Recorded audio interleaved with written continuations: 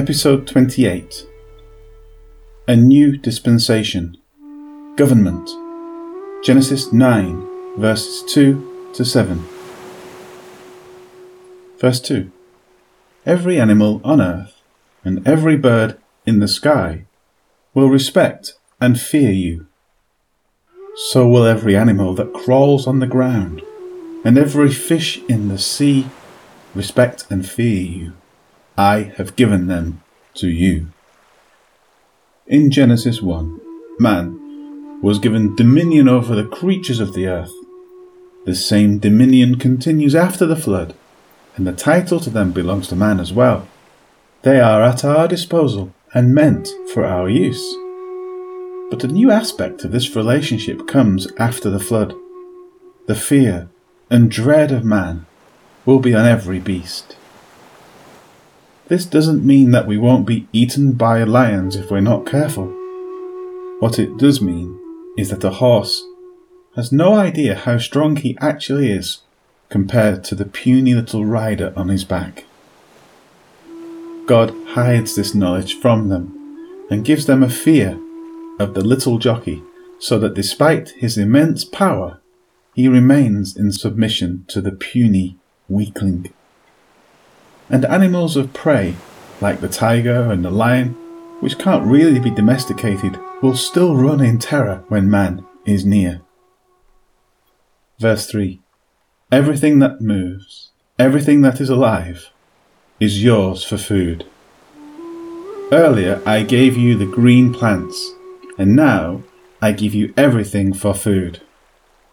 This verse is pretty clear.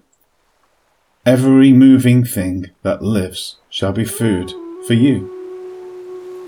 Until the time of the law of Moses, there was not one prohibition placed on what we could or couldn't eat. The Mosaic law was introduced to the people of Israel.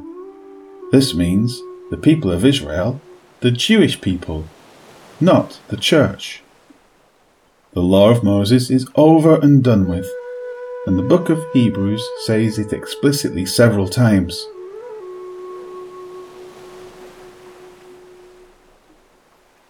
The setting aside of the prohibition against eating certain foods is so clear and detailed in the New Testament.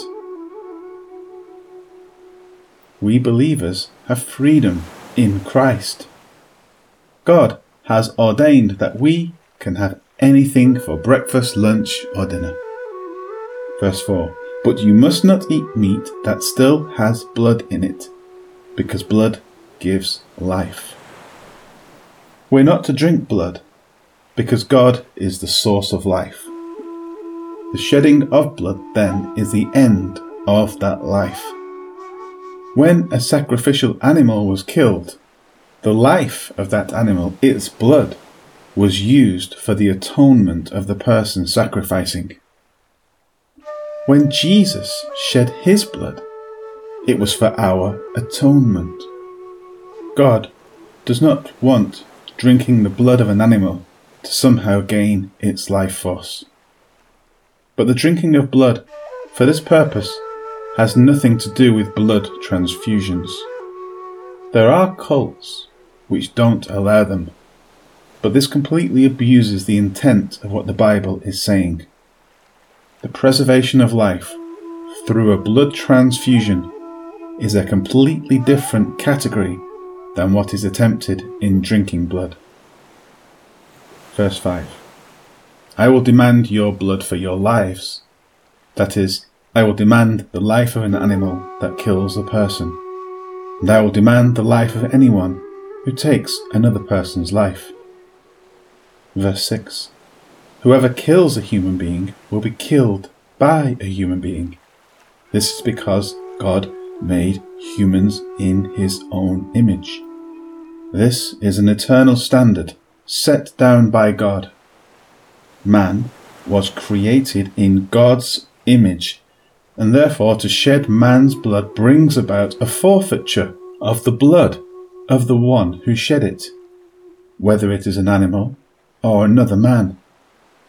Because man is created in God's image, And because the Bible gives the unborn the same rights as those who are born, the curse of abortion in a land is one of the gravest offences that can be committed against God.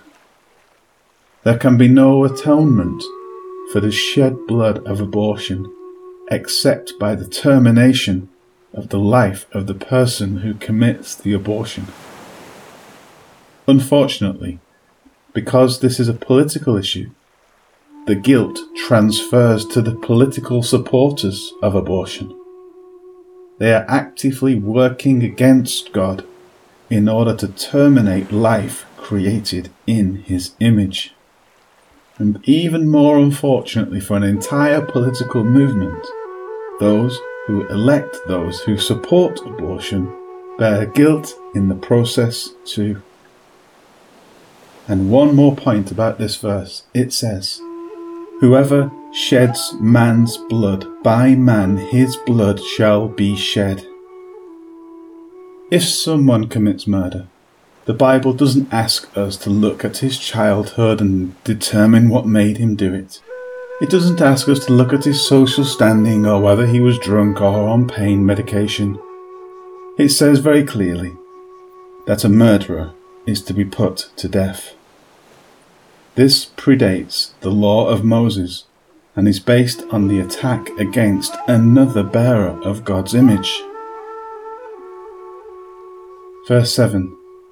Noah, I want you and your family to have many children, grow in number on the earth, and become many. We finish up this episode with this verse. God repeats His mandate to Noah to be fruitful and multiply. The beauty of children and an earth full of God's people, created in His image, must be a delight to the heart of God.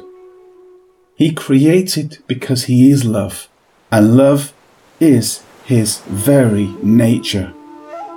How pleased He must be when His creation returns that love to Him in praise, worship, and adoration. He asks us to bring forth abundantly in the earth and to multiply in it. Children are a blessing and a heritage from the Lord, and we bring Him honor when we get married, have children, and bring them up in the knowledge of the fear and the admonition of Him. Hallelujah and Amen.